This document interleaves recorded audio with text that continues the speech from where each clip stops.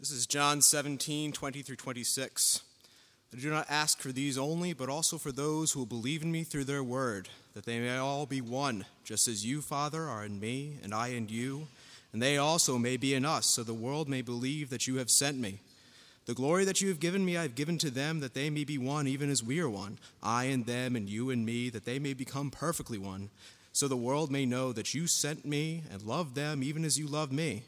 Father, I desire this also, Father, I desire that they also, whom you have given me, may be with me where I am, to see my glory that you have given me, because you loved me before the foundation of the world. O righteous Father, even though the world does not know you, I know you, and these know that you have sent me. I made known to them your name, and I will continue to make it known, that the love with which you have loved me may be in them, and I in them. This is the word of the Lord.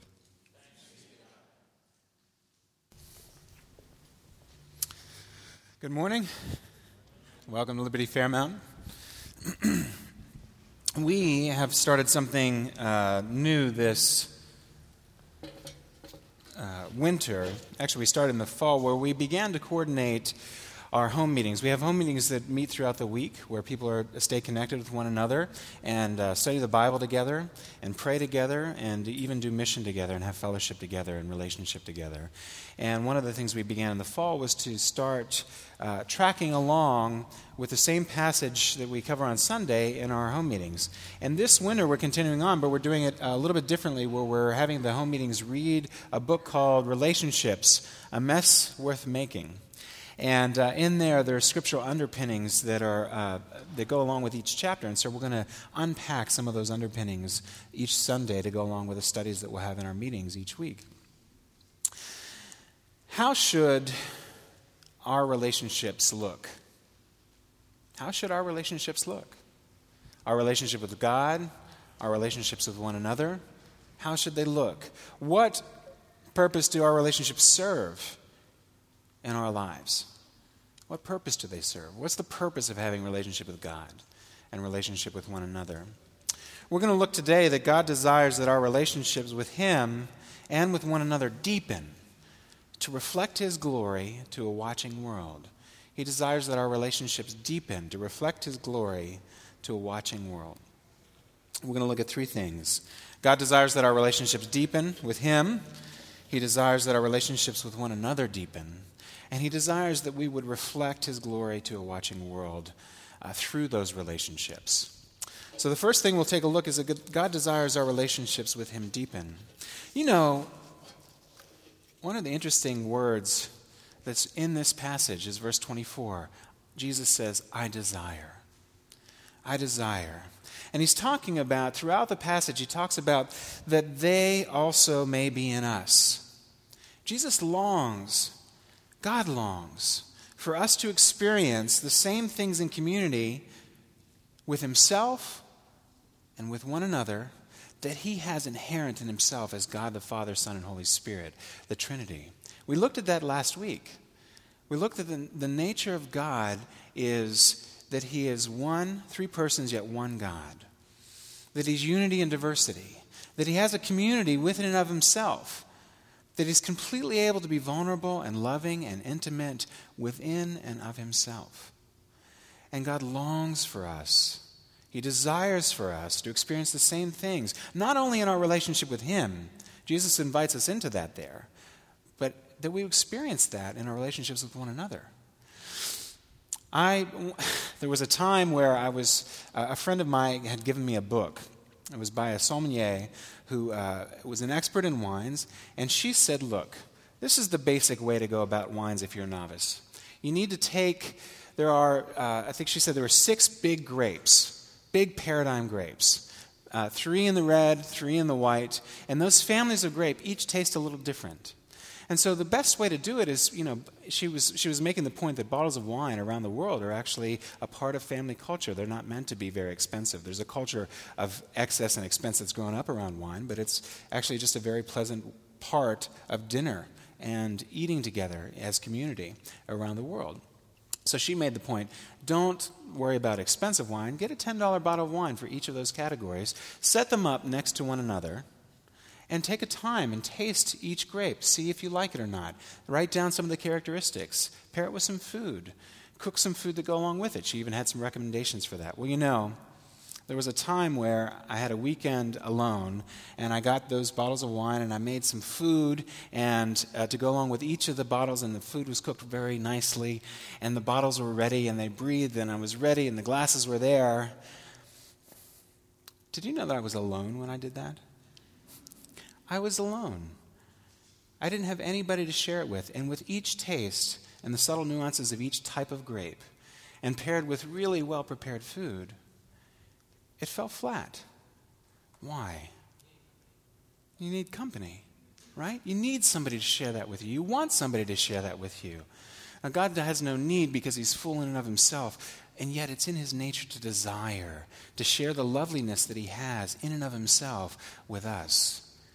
It's not meant to be kept just within himself. He offers that lush experience, that company with him. He wants to draw us into that. Now, it says that God, it says in verse 23, Jesus prays that the Father would love them even as you love me. And in 26, that the love with which you have loved me may be in them, that I in them. God presents himself as a model for human community here. Why? Because there's no other way to base community on. We fail ourselves. It falls down ourselves. And we have nothing like this in our own experience because of our brokenness. We have nothing like this. So God invites us into relationship and models community, the kind of community that we should be about, himself. He invites us into fellowship with himself because he's in the Trinity, he's perfect fellowship. There's perfect unity. He's united. All of the members are united. He's one God. And yet there's perfect diversity. They're each distinct. Marriage is supposed to, in some ways, mirror these kinds of relationships, this kind of intimacy. And it's a problem for us. There was an old device. It was a children's toy. It's called a gem tumbler. That the pastor who married Anne Marie and I talked about when we were doing premarital counseling. And the gem tumbler was you take any sort of ordinary garden variety rock, the roughness around the edges and the jaggedness and the dirt and all of that, and you put it into the gem tumbler with a solution, and you let it go around, and you let it go around, and you let it go around. And through this process of the hard edges bumping up against each other and rubbing up against each other and all of the friction, what comes out are two smooth, beautiful, polished stones. Two beautifully crafted gems, if you will. Now, marriage is supposed to be that in the sense that in the Lord, when you come together, you have the Holy Spirit living in two people who can bless one another, who can complement one another, who can be perfectly united and perfectly diverse. Different people coming together as one. It's a similar kind of picture, is it not? Of the Trinity, and yet we fail all the time. We rub up against each other. We have no model for this. We have no model, no way to contemplate or compare. True human community only arises out of relationship with God. True human community only arises out of true relationship with God. Jesus welcomes his people into divine community with Father, Son, and Holy Spirit. So what? So that we might experience that kind of community with one another. It's not an option. When you come into relationship with God, you come into relationship with one another. This is not something that's optional. Now think about it. This takes time. He says, verse 22, that they may be one even as we are one. There's a process there. And I was thinking about tomatoes. My daughter and my wife both like to eat raw tomatoes that are ripe right from the garden. They're at their height of flavor, and they just grab them and bite into them raw, and they devour them, and they're great. And I like to cook sauces with tomato. I like to take a little garlic, a little olive oil, a little anchovy. The anchovy disappears. You don't know it's there, but it does something to the tomatoes, make them more tomatoey than you would ever imagine. And I like to cook that. Now, with a tomato, it has to be ripe to be enjoyed those ways, right? If it's not ripe, if it's prior to being a tomato, if it's a seed, I can't make the same sauce with the seeds. it's got to take time. It's got to grow. It's got to become what it's meant to be. And in the same way, God presents himself as a model for community, invites us into fellowship so that we would have the process of growing into that same kind of community with one another and with him. It's going to take time, that they may be one, even as we are one. Now look, so that's God desires our relationship with him to deepen. We need that. We need that if we're going to grow as a community. We have no other option. He's the source, he's the template, he's the model, and he invites us into that and asks us to shape ourselves by that. But the second point we want to cover is that God desires that our relationships with one another deepen. Not just a relationship with God. He didn't make us just to be spiritual beings that are private in nature, that our relationship stays in the corner, that it only is with him. Now, there are beautiful private elements to our relationship with God, but that is not the only thing that he intends. He intends much more. God desires that our relationships with one another deepen. Jesus would not have prayed for us to move towards the cross himself. He would not have prayed this for us and moved towards the cross himself if we could manufacture this kind of community on our own. Look at the kinds of word he uses. That they may all be one. That they may become perfectly one. Now, because of sin's self-centeredness, because we're focused on ourselves, because our relationship with God doesn't deepen, because we stand back, or some of us, sometimes we refuse to just go into relationship with God, to seek him on a deeper level, right? Because of sin's self-centeredness, it cuts us off from God, it cuts us off from others. Relationship with one another deepening in and of ourselves is really hard. In fact, it's impossible without the Holy Spirit. We'll get to that in a minute. But let's consider, and this is part of what the book goes through for this week for our home meetings, is that it considers some of the ways that we do tend to fail in this. There's a spectrum. There's sort of a range of failure that there are two extremes. We want to be safe on one side, and we're self-protective, and we're isolated. Or we say, I need you in order to live. And we dream for meaningful relationship. We want immersion in the relationship.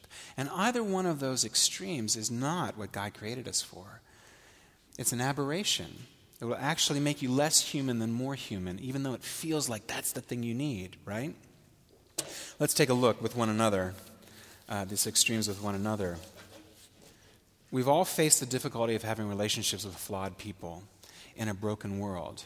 And we've all opted to check out, to pull back, to not enter in, to withhold, to remain silent, to not be active. We keep ourselves so that we keep to ourselves so that we don't get hurt and we don't hurt anyone else. We play it safe. And yet that's not the way that God has built us for community.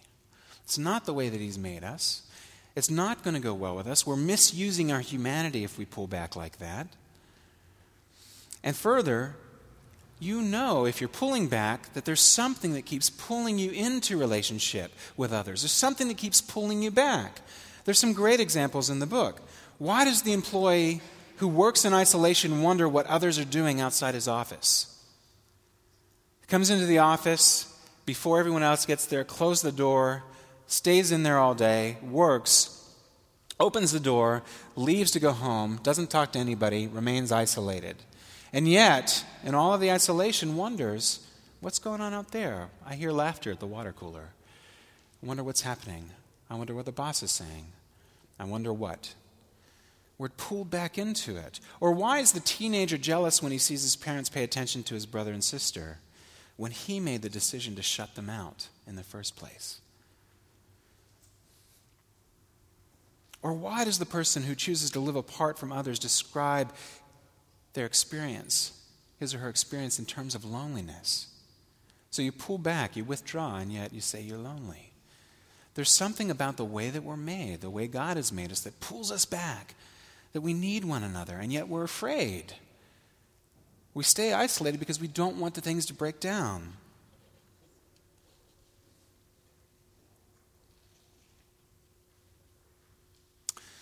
How we tend towards one another in brokenness in a relationship usually happens in a range of options. in a range of options. There's the frustrated relationship. The frustrated relationship is where one person moves towards isolation while the other person moves towards immersion. One dreams of being safe because they feel smothered. And the other dreams of being close and intimate because they feel rejected and they're longing for. The problem with that is that either one puts too much weight on the other.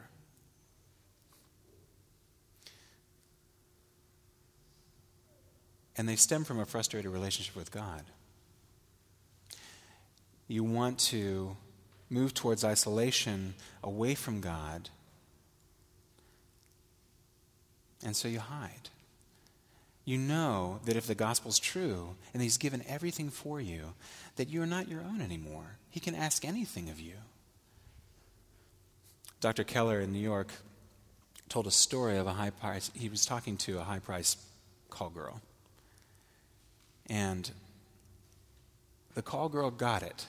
She got the understanding that God had given everything for her. Every single thing. He had died for her. He stood in the place for her. And yet she wouldn't come in. Why? Because she said, I know that this means he can ask anything of me. If I give myself to him, he can ask everything of me. And I'm not ready to give that up. She's withdrawn. She's hidden from God. We do the same thing. There's also the enmeshed relationship. We move toward one another, and it's so extreme that it's impossible to satisfy the expectations. And we're definitely putting too much weight on each other in this instance. Both people move towards emotion. Both dream of being close, but get easily hurt when the other doesn't meet their needs. And we have the isolated relationship. The idea is the movement towards safety precludes real relationship. Both move towards isolation. Right? Both move at the same time towards isolation. Both are very aware of the dangers of relationships and constantly opt for safety. Conversations are limited, safe, and impersonal. They tend to stay away from self-disclosure. They don't know one another. They can't know one another. Where total immersion is the option, you're trying to put the weight of your identity, who you are, on the other by being totally involved with the other. And they can't take the weight. The other person can't take it.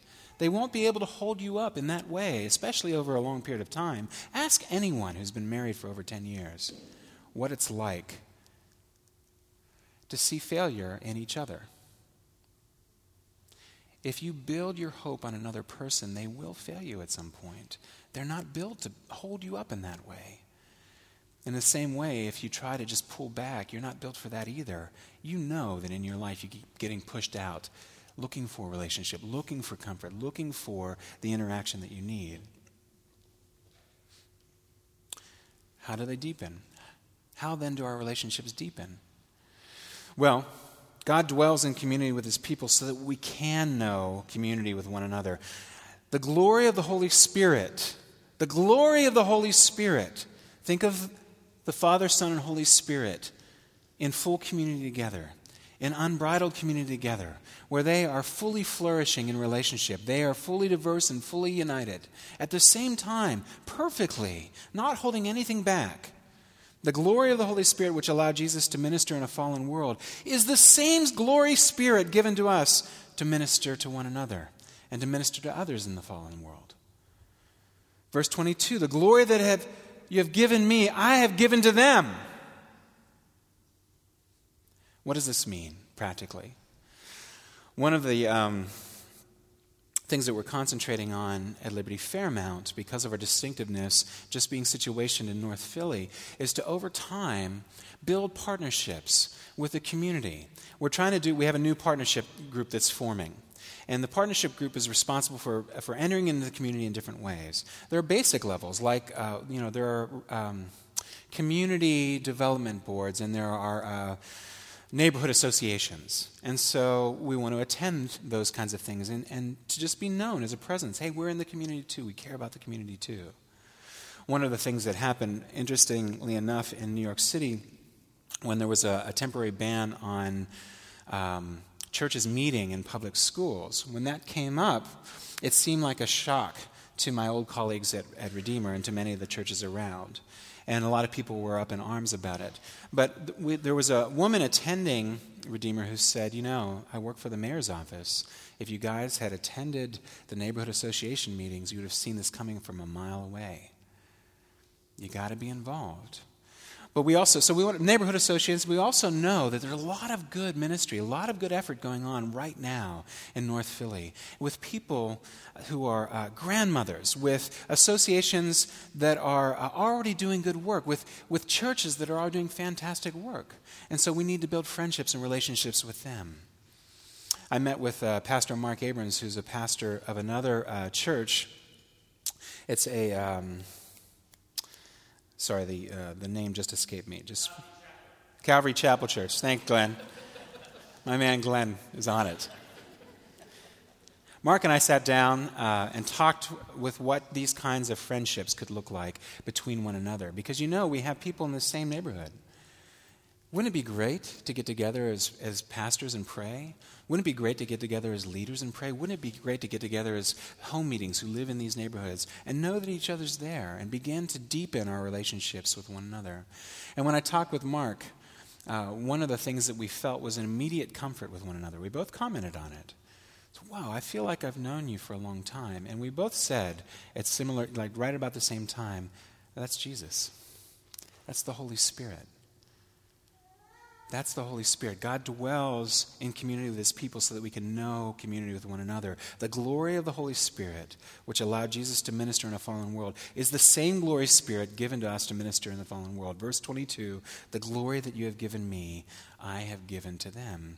And you'll recognize that in one another. Growing, forming, shaping. So he desires that our relationship with him deepen, that our relationships with one another deepen, but he also desires that our relationship reflect his glory to a watching world. People are made in God's likeness, which means that we're made for community. We're made in God's likeness. God is community. Therefore, we're made for community. Human community was not only Christ's plan for his disciples, it was also God's plan for all people from every nation from the very beginning. Verse 24, to see my glory that you have given me because you loved me before the foundation of the world. And 25, the world does not know you. All of this coming out of Jesus' prayer, verse 21, that the world may believe. Back in the day of creation, Adam was created. He was to be our representative. And before sin had happened, there was a choice. Life, knowledge. And in that one decision, Adam represented us.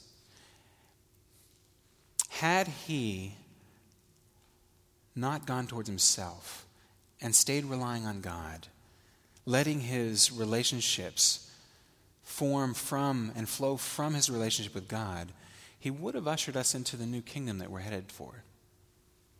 Meredith Kline pointed that out in many of his writings. It's a striking thing to think about. It was good. The creation was good, but it was provisional and it was temporary. It was not yet then, even in all the full goodness of the created order, what it was meant to be. We're headed towards that, where there's full flourishing, full shalom, where it ends in a city of God. Nations from every tongue and tribe living together, praising God together, putting their hands to do vocational work in the new kingdom, the new city, and nothing stopping our hand. Right now when we put our hands to work, it's frustrated work. There are lots of things that can go wrong.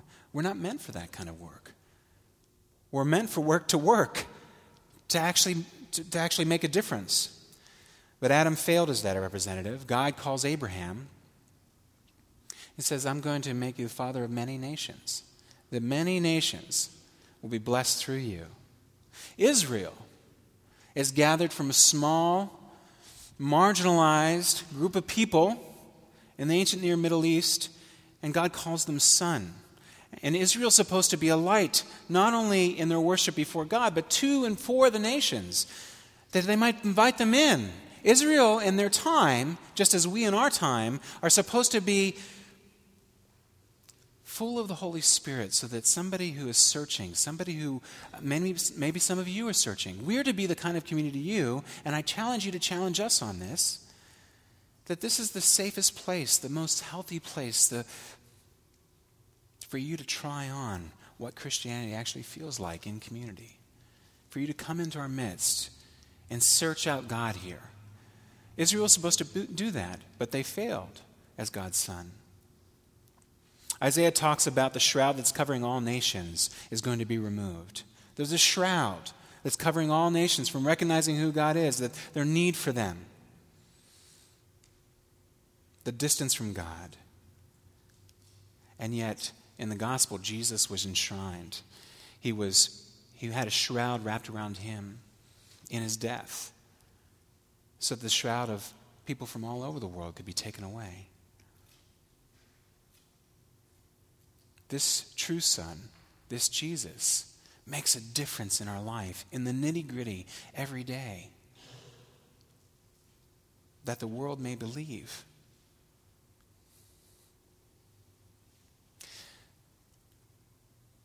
Are we the kind of community that reflects God's glory in our relationships, in the way that we work day in and day out, in the way that we worship privately? Do people, your friends, your family, your enemies, see God reflected in you? That's part of what he's called us to. Christ's resolve confirms the commitment made by Father, Son, and Spirit before the creation of the world. In his prayer, it's not a new idea for human relationships or the church. His prayer reflects what God's design has always been, that people made in God's likeness will reflect that likeness and glory only when they live in committed community. Verse 24, before the foundation of the world, this relationship that I've had with myself, God says, I want you to have. And I want the world to see it. I want the world to see our relationship flourishing together. I want the world to see the depth of love that I've poured out on you because I've poured my love out on Jesus.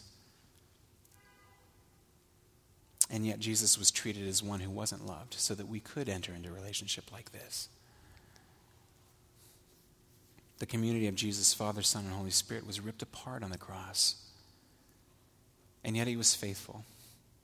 He rose again from the dead. He broke through the power of sin and death. He sends us his Spirit so that we can have hope, that we're not left to ourselves. He's promised to complete the work that he's begun in us. He's promised to do that. And so we put, as a community, the pressure on his promises, not our own. So relationships with God are to deepen, relationships with one another are to deepen, relationships are to reflect God's glory. We're created for relationships in the gospel. Spend some time this week in your home meetings thinking about what it'll take for you to deepen in your relationship with God. One way is just to consider when you pray, what does your prayer look like? What does it look like when you pray to God? Jack Miller was a leader. He's no longer alive here. He's alive with the Lord. But he started a church from which this church grew out of. So we have a historical connection to Jack Miller. And Jack Miller used to say to pastors that he was training that he could tell the state of the gospel in their hearts by the way they prayed.